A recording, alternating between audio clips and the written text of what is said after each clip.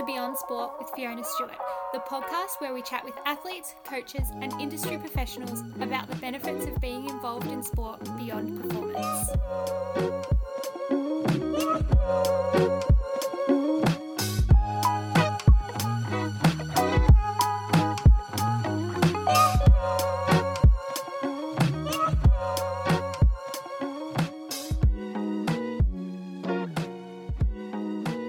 We are joined today by Australian Paralympic swimmer Matt Hunnapole. Matt has not only held a place on the podium at multiple international swimming competitions, including the London Paralympics, but is also establishing himself as a remarkable changemaker for inclusion within the sport of swimming. Matt's passion and dedication for everyone to have access and be included within swimming really shines through in this chat. I certainly feel inspired to make a change, and I hope you are too. Just a quick note, we recorded this episode during the first half of October, whilst Melbourne was under stage 4 restrictions, and we were in our 5-kilometre bubble. So you may hear a reference or two to that. Let's jump into it. So welcome, Matt. How are you going today? I'm very well, thanks, Fiona.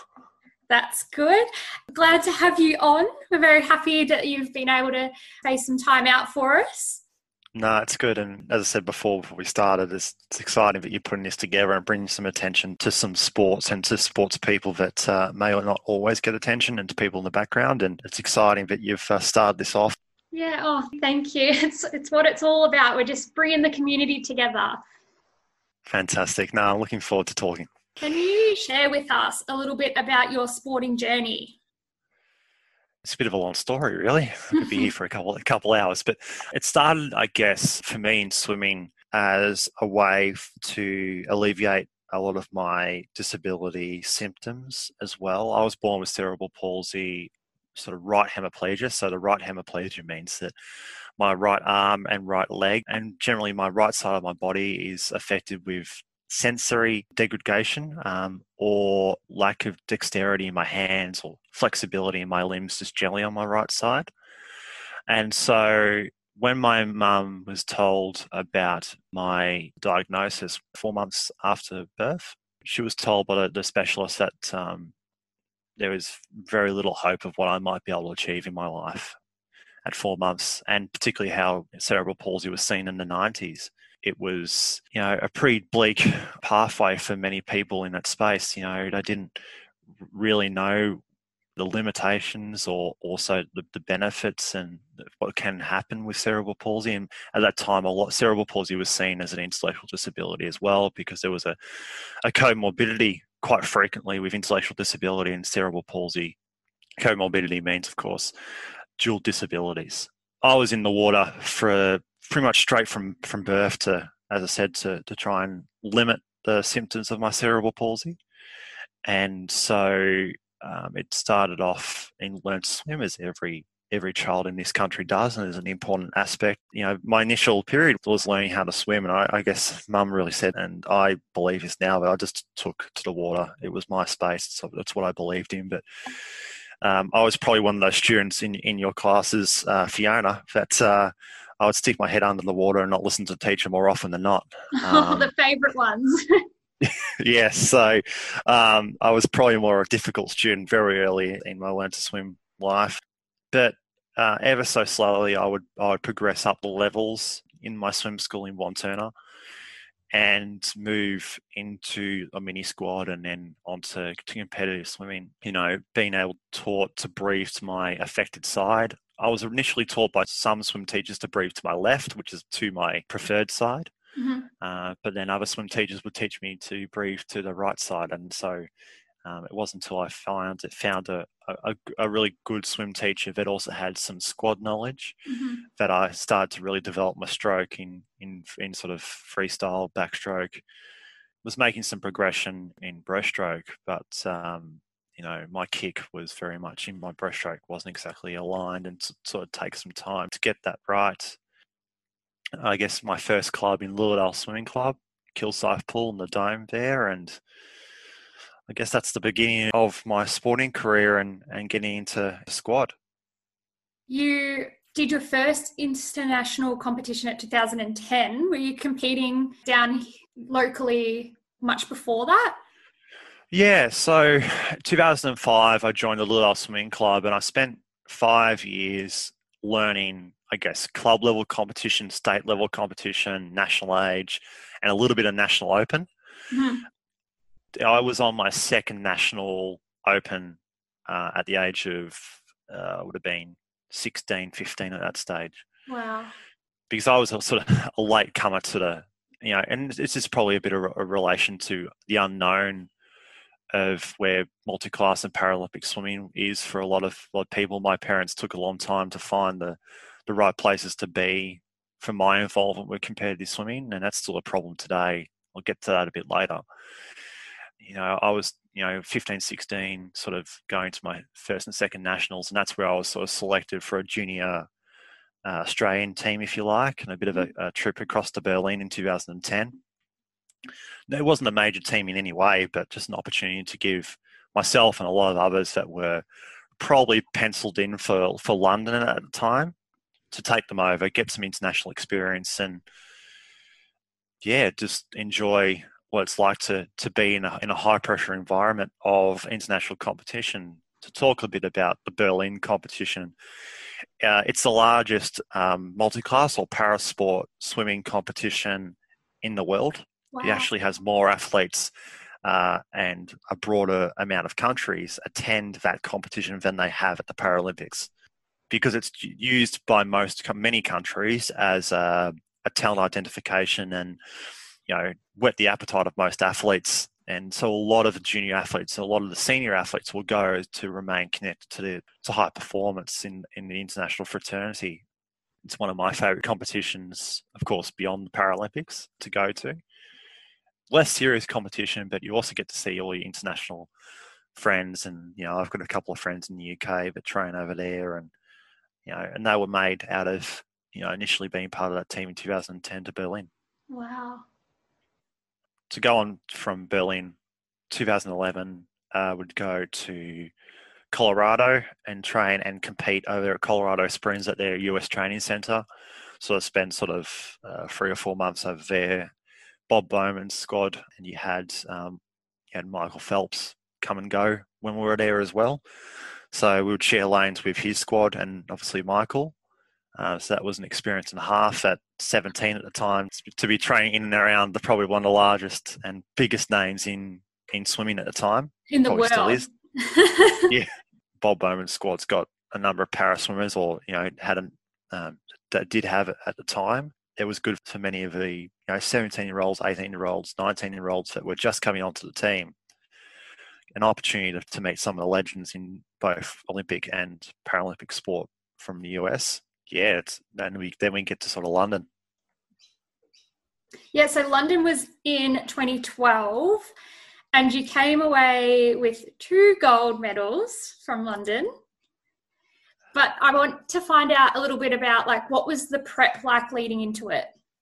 Yeah, so returning back from, this is 2011, returning back from Colorado Springs, I had moved, at that stage I'd moved from the Little Swimming Club into Nunawading.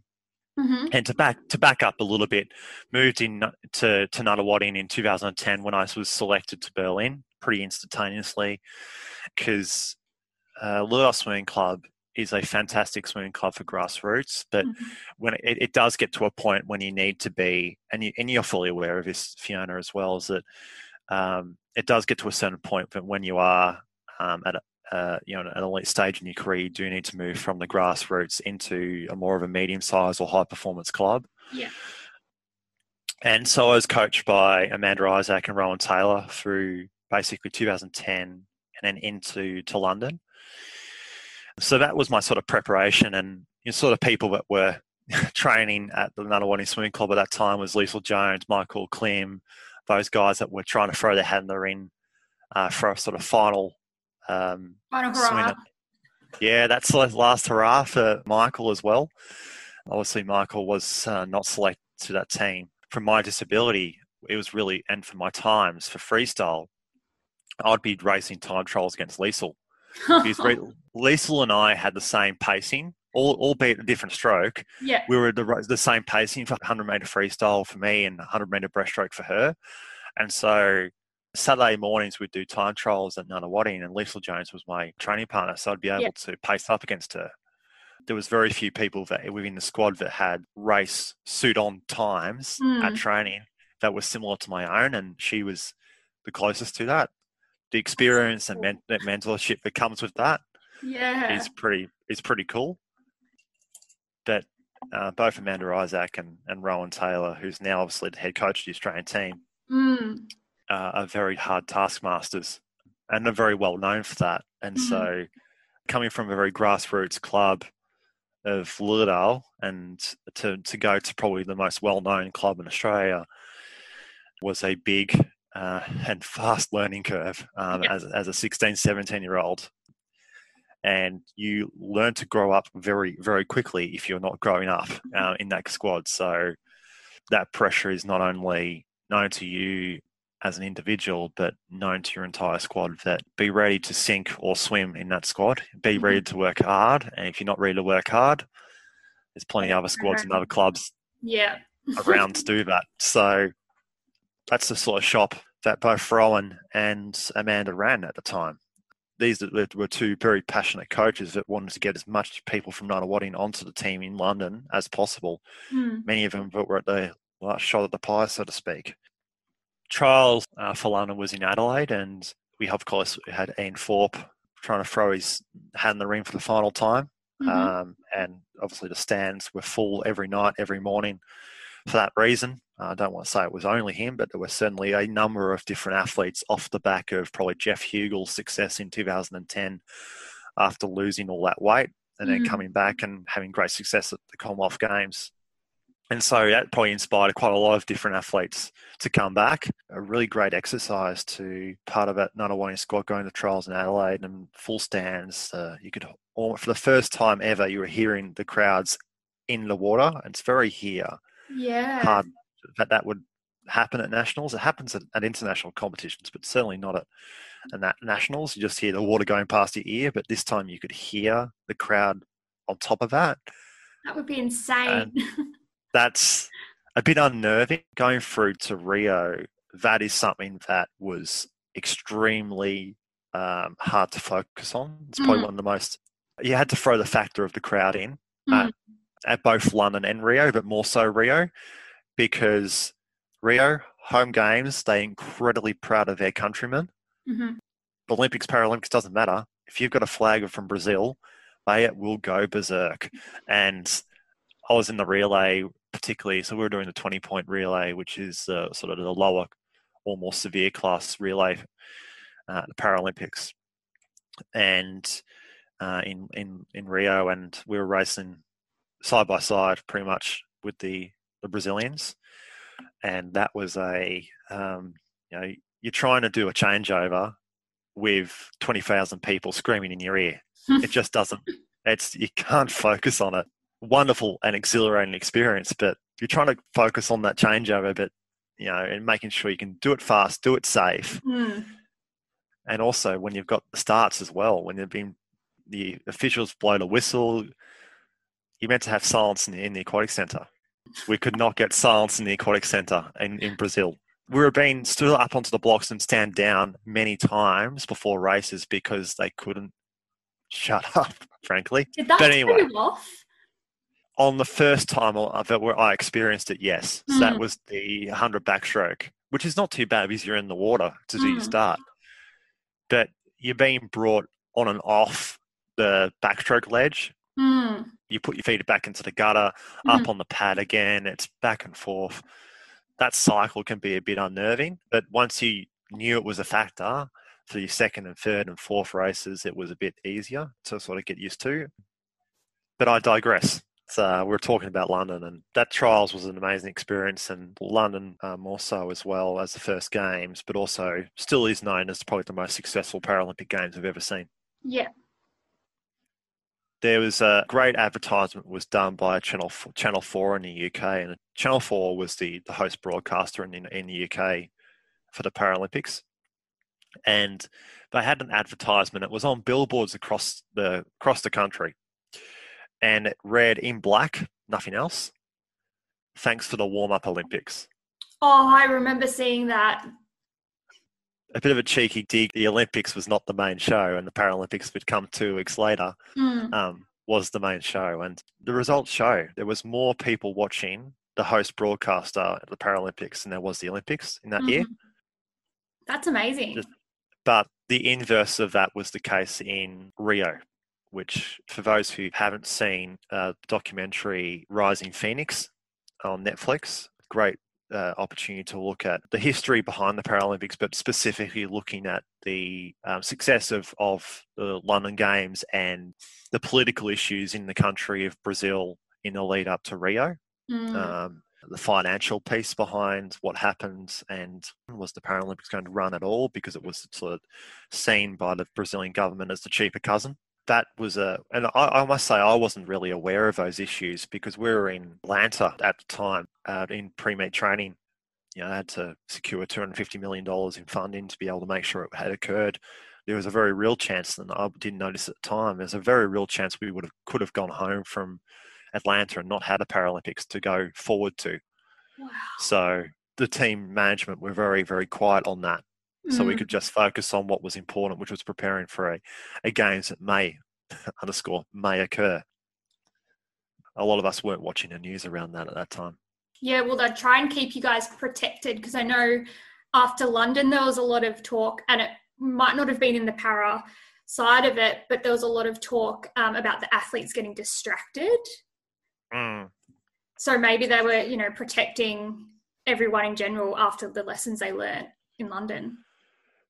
I think London and what occurred with the Olympic team, we can still see a lot of that still today in terms of the culture of the team, both in the Olympic and Paralympic. And I can say that now from, I guess, the outside now. I sort of have started to wrap up my career. There's been a very big cultural shift, not just within the team, but also within the management of Swimming Australia and others. And that's an exciting thing.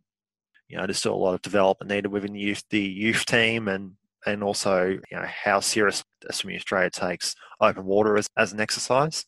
There's more need for development in that space, as there is for Paralympics. We've got a great opportunity now with Tokyo, should and if it occur, and it's still a big if. One of the biggest things now we're thinking about with Tokyo is it occurring or isn't it occurring? And so a lot of athletes, while the Tokyo Olympic, committee is saying it will occur, there is a lot of nervousness within a lot of the athletes that, should I be considering retirement? Should I be focusing on moving into my, a professional career in work?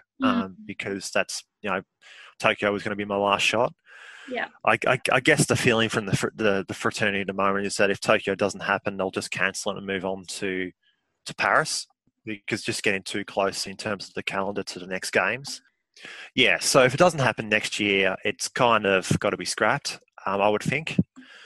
So hopefully it does, and I do hope for, there's a lot of benefit that I feel that there's going to be in Tokyo, and from all accounts that the games would have been quite exciting in terms of, technology use in particular and how that can be used within sport. You're working with School Sport Victoria, is that right? Yeah, so I guess a non-paid capacity, I would say. So my involvement with School Sport Victoria is an ambassador to athletes within the school. So I guess system doesn't really matter what sport it is. The other part of my involvement with School Sport Victoria is the Sport Excellence Scholarship Fund, which is a scholarship program to enable people of low socioeconomic backgrounds to get some support to go to Team Vic teams. Wow. So stuff like $750 scholarships to be selected. And out of that, as part of if they get a scholarship, is they get an assigned mentor of any of the athletes within the athlete ambassador program. And there's lots of people in this. So it's myself, Brooke Stratton. Brooke Stratton. There's you can look up the list on the website. There's about 15 or 20 of us, and that's growing every day. And School Sport Victoria have always said that you don't have to be past or present. You don't have to be a gold medalist or not to be part of this program, but it just gives an opportunity for athletes to mentor athletes. Yeah. Past or present. There's a couple other people within the ambassador group which aren't athletes but are more sort of professors in physical activity, and Wow. they do mentorship of coaches, administrators as well. So the scope's really growing a little bit. The other thing is that, as part of the School Sport Victoria program, is we go out to schools and run PE classes and do presentations and tell our story, and we still do that, the basic, I say basic, but the core, what is core business for that program, which is going out to schools. And our primary purpose is always going to be the core business of going out to schools, not going always to the Turax schools of the world, or it's going to, I guess, the blue collar schools which are out sort of Pakenham way and beyond, and that don't always get the attention in this space, and they just need a bit of an opportunity to meet a few people. It's the same sort of policy that the AFL has used when they send their players out to schools, is they don't always go out to the top drawer of schools. They go to schools that don't always get that attention. So they go regional, and they go to, outside of Metro Melbourne. I did one out in Wangaratta not long ago, pre-COVID, of course. But I keep saying, last time I had an opportunity to get out of the house, I went to Wangaratta. That's probably the best way to say that. But no, the school sport program is a great thing, and so is the Sport Excellence Scholarship Fund. And we're constantly looking for donations in that space as well. So corporate bodies as well, schools, clubs. We're always willing to take donations. It's a charity as such. It's just a charity arm of school sport, and without it, we can't do the work that we do. And we've had some great supporters, and to work with Mac as well as one of the other ambassadors as well from a swimming perspective has been really, really good. He's great to go on the road with. It's, I guess, a bit of a side business to what I do with City of Monash now. And so my day-to-day work is within diversity and inclusion, and within a recreation setting, to get people with a disability, people from multicultural backgrounds, people from the LGBTIQA plus community, get them involved, and also the age population as well, get them involved in physical activity. And so that's something that is quite passionate for me, and I'm carrying that work through now with the work I'm doing with Swim Victoria as one of the board directors there. And there's some exciting things coming up in the next couple of weeks, which we'll be able to hopefully announce. But carrying on the work that we've seen in swimming, when I was a kid, would be good to see development for people with disability and other areas. Our membership growth within multi-classes has sort of dropped steadily over recent years, and I was talking to another colleague within swimming yesterday, day before, and he was saying that if we were to add one person with a disability or one person from a multicultural background into a swimming club, we would triple the inclusion-related fields members overnight. Wow! And that's just because the numbers are currently so low, and we just need to take just one club, one person. But the focus, I feel, needs to be more on the severe sort of and the higher needs disabilities. If we're talking about disability, the higher needs, I think. The flow through for this is to get competitive swimming and give them grassroots experience for more people with severe impairments.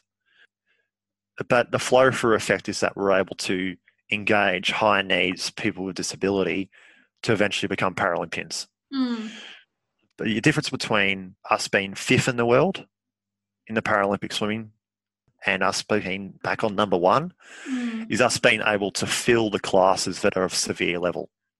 Our class system for Paralympic goes from S1 to S10 for physical disability, S11 to S13 for visually impaired, S14 for intellectual. And so from S7 upwards makes up 85% of our Paralympic or multi-class membership in this country. And is that the less severely affected, the higher it is? Correct. So when you look for S5 and below, which is your more severe classes, that makes up 15% of our membership. Wow. Now, we haven't had an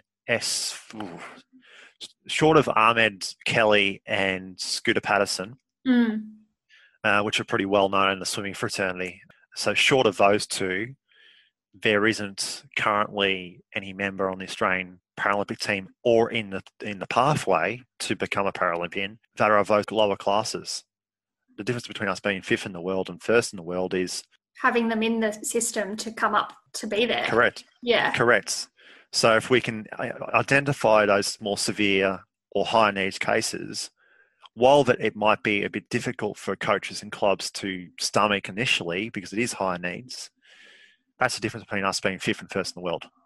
Because if you look at every country like China, Ukraine, Russia, they can actually almost just fill the positions. They can fill every class because they do have a diverse system.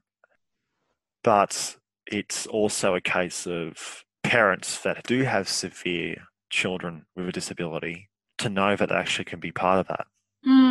So that brings me to participating in the swimming. You've gone through, you're, two-time Paralympian. What benefits has sport provided you as an individual? I'd say more often than not, like put the high performance swimming aside, put the success aside, it's the social aspect.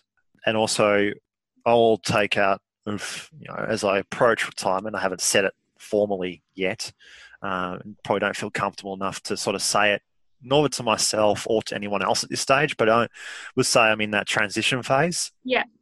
To reflect on 98% of my career so far, I'd say that, the social aspects, the people you meet, the people you get to see, not just in this country, this state, but also around the world. I can drop in and have a coffee, but also stay a few nights at one of my mates' place in Germany, for example. That's, I guess, a benefit to it. Once you boil it all down, I think that's the most beneficial part of it. It's that home network. Well, I called them my family, and my teammates may listen to this or they may not, but they were, when I was 16, they were all forced to be my family. Some of them still are. Yeah, I totally resonate with that social aspect of it.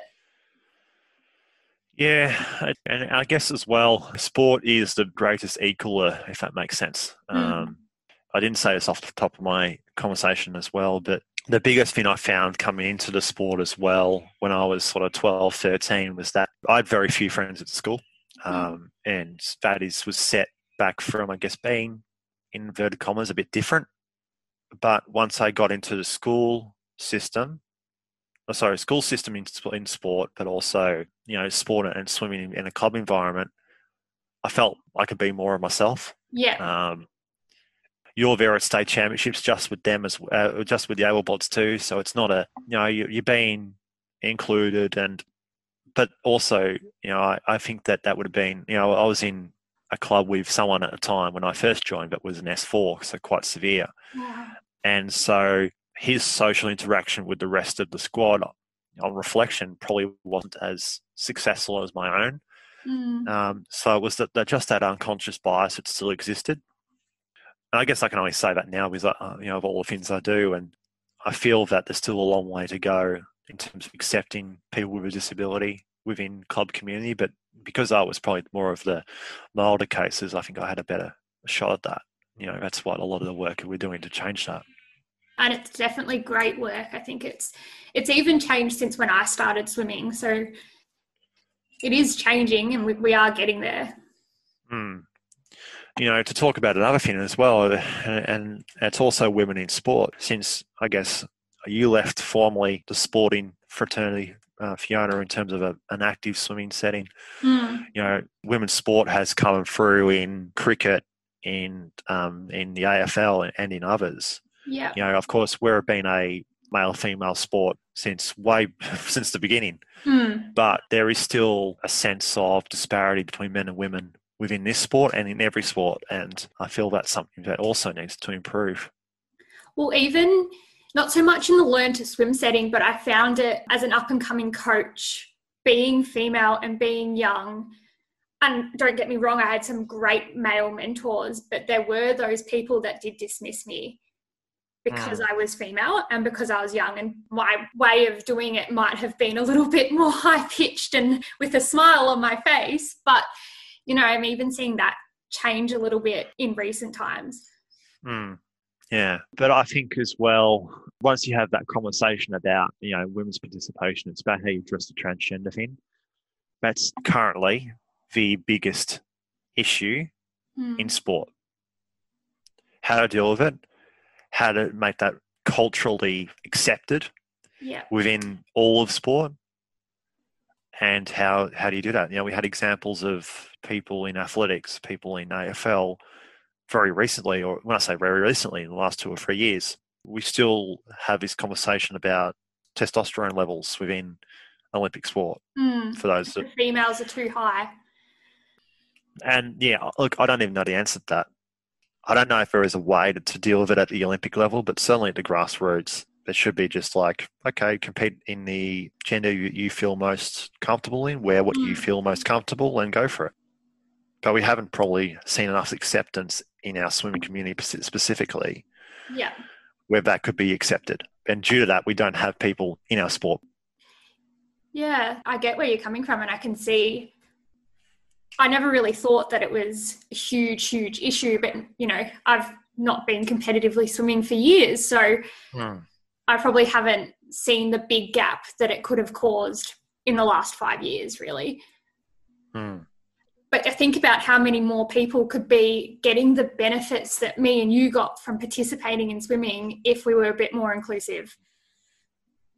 Yeah, correct. And I come back to my original statement I said before, is that sport, but also swimming in general, needs to start thinking that inclusion is not disability only.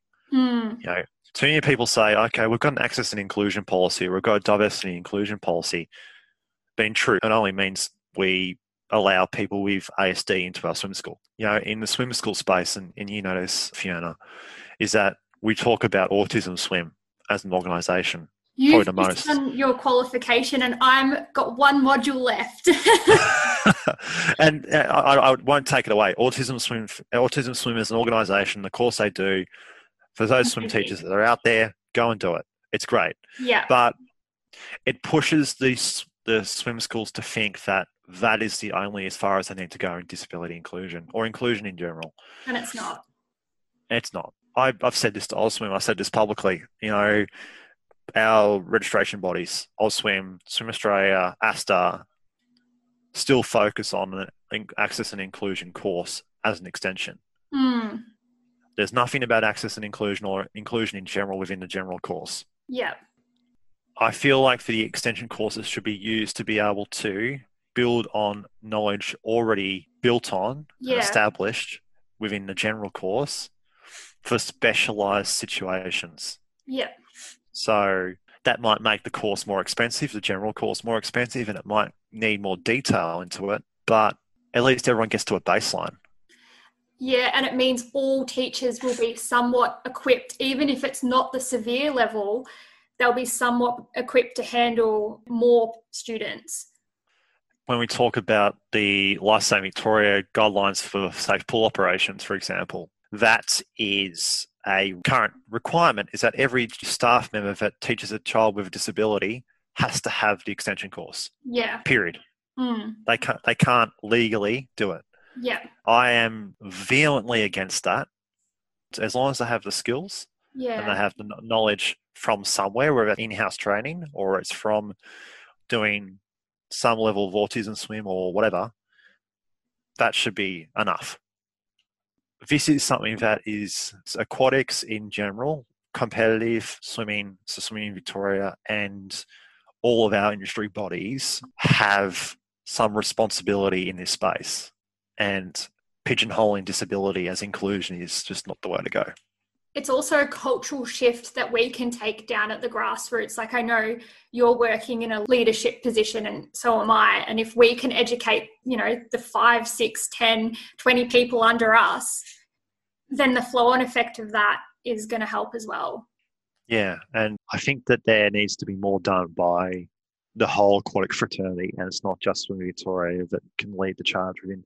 Because at the end of the day, Swimming Victoria can only control the competitive swimming space. They can't go into Learn to Swim and dictate the way it should work.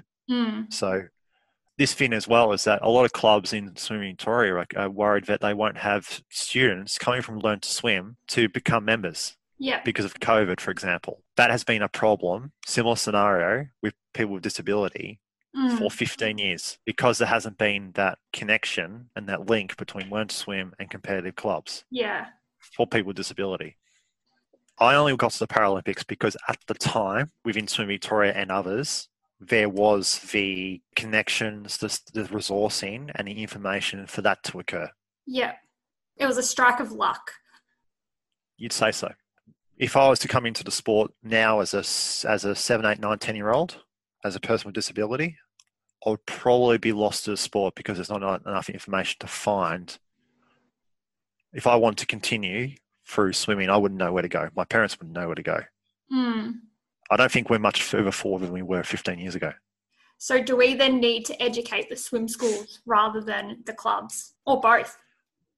It's a bit of both. I think Swim Victoria needs to do their job from their end, but also Swim Australia, ASTA needs to do their job from the swim school and say, right, you guys both have to meet in the middle here. Both organisations have a responsibility in that, and I guess they need to come together to best get the outcomes for the community. Yeah, and keep the kids in the sport for longer. Correct. So is there a lesson you've learnt along the way that you want to share? Either to parents, to up-and-coming swimmers, to anyone, you've studied some sport management, anyone interested in that, like any avenue?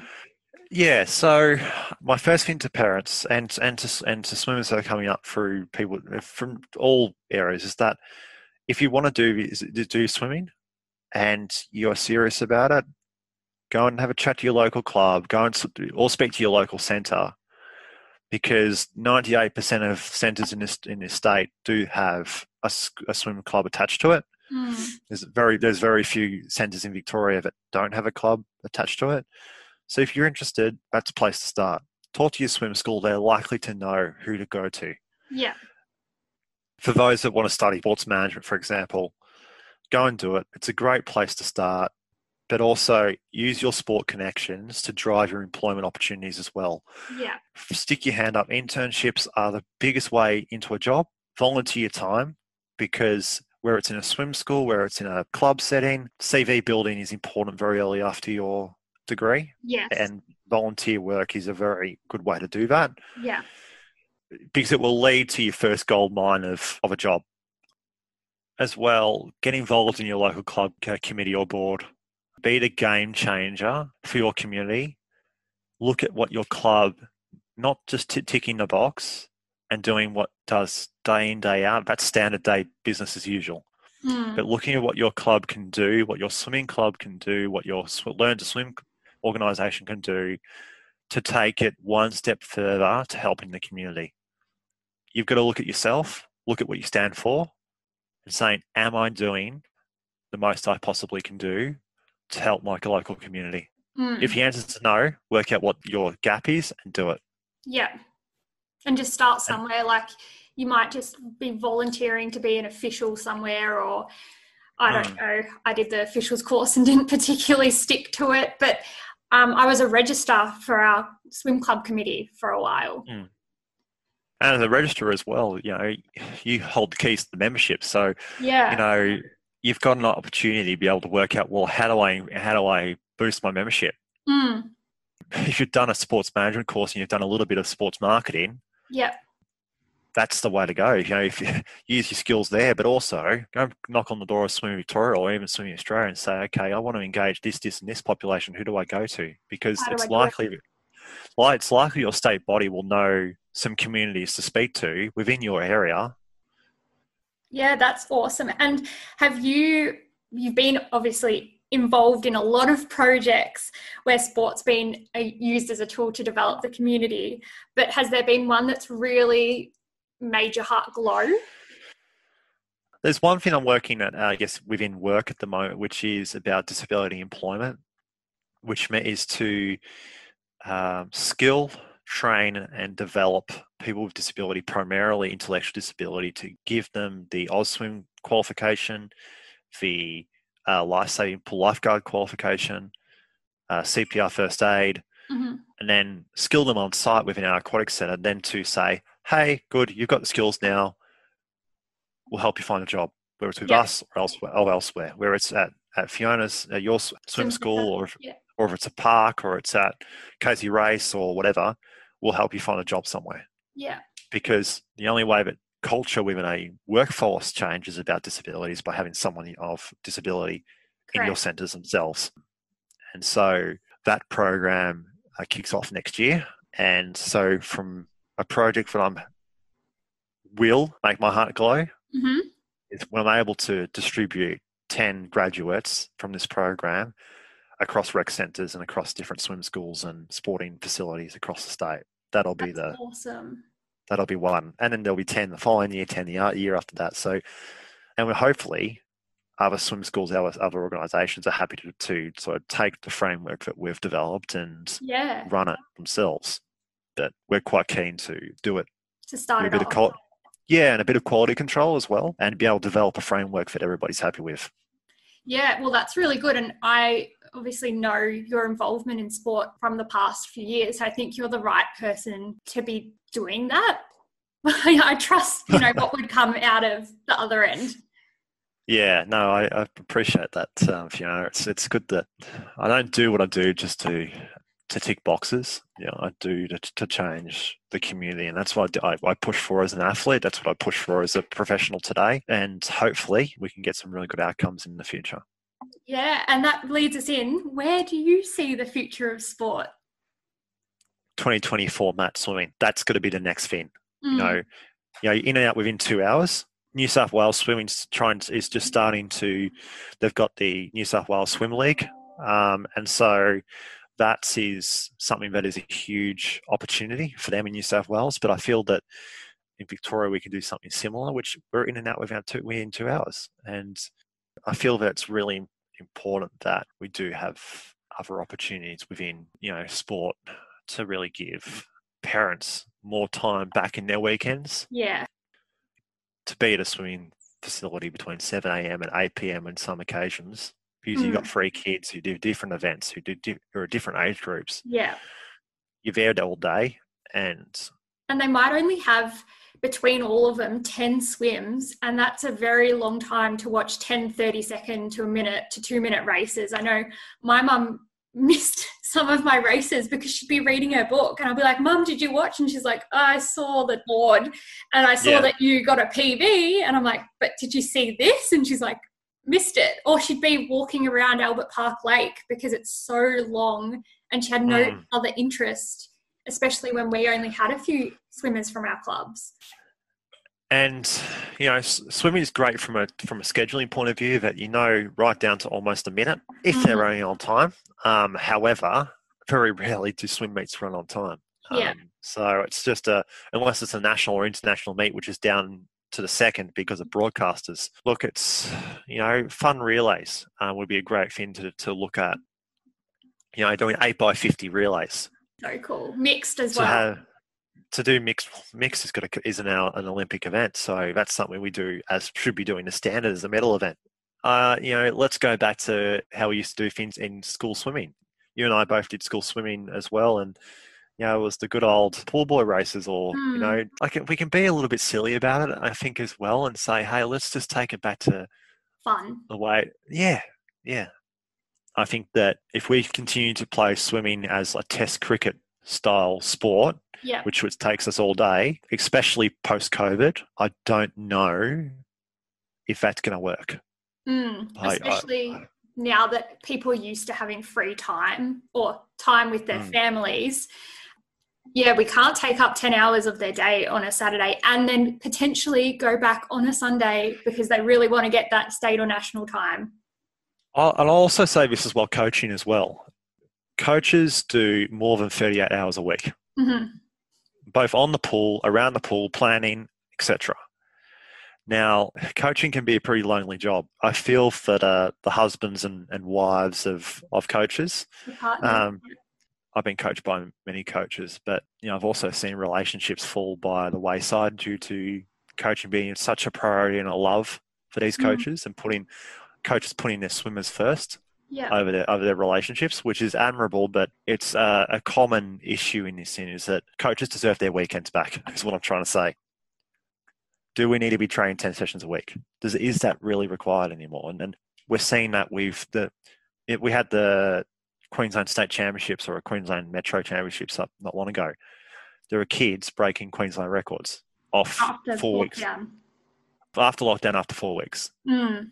And not swimming for the best part of 5 months. So is there any truth that they need to be trained 10 sessions a week? That could change the sport.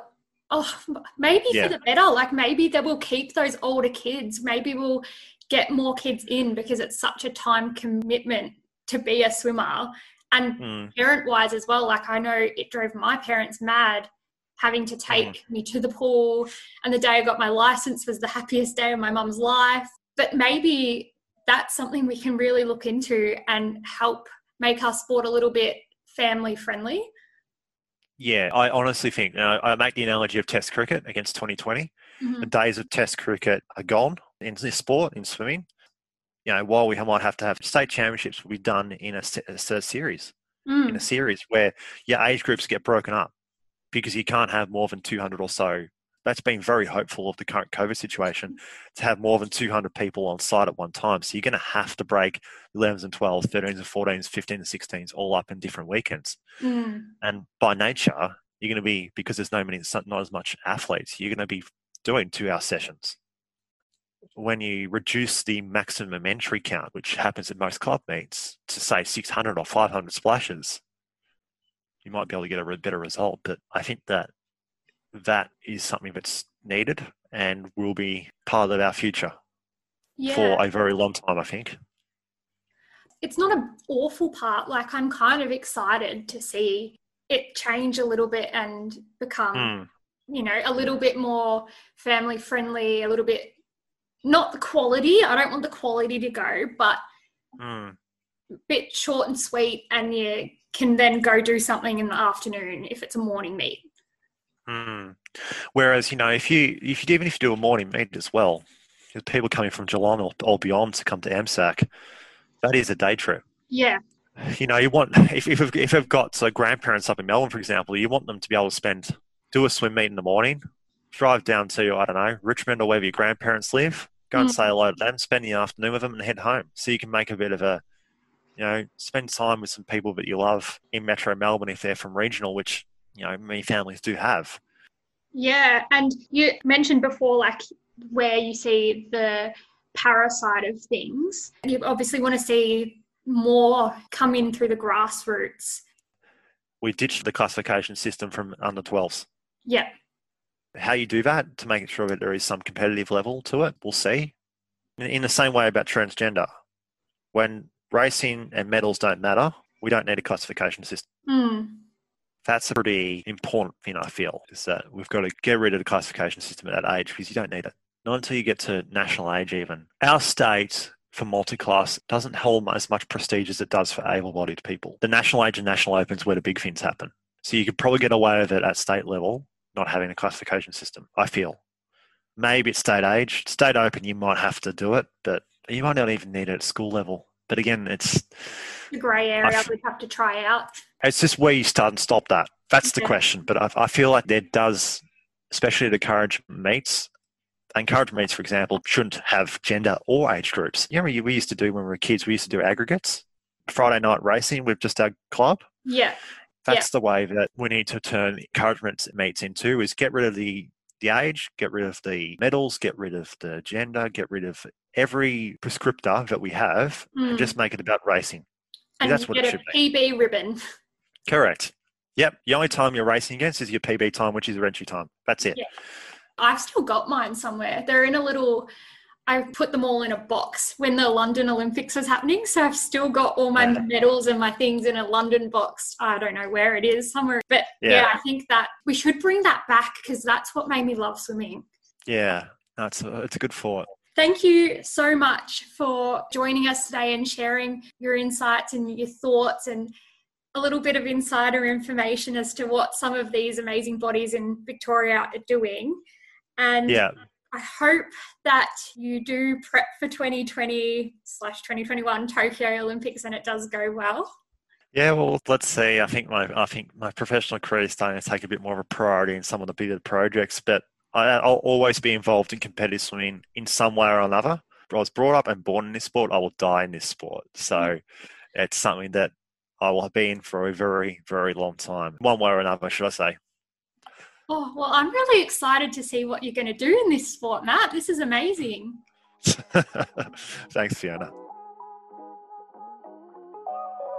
Thank you for listening to Beyond Sport with Fiona Stewart. If you liked this episode, please subscribe and leave a review. You can find us on Instagram and Facebook at Beyond Sport with Fiona Stewart. If you'd like to be on the show, please send us a message. We would love to hear from you. Until next time.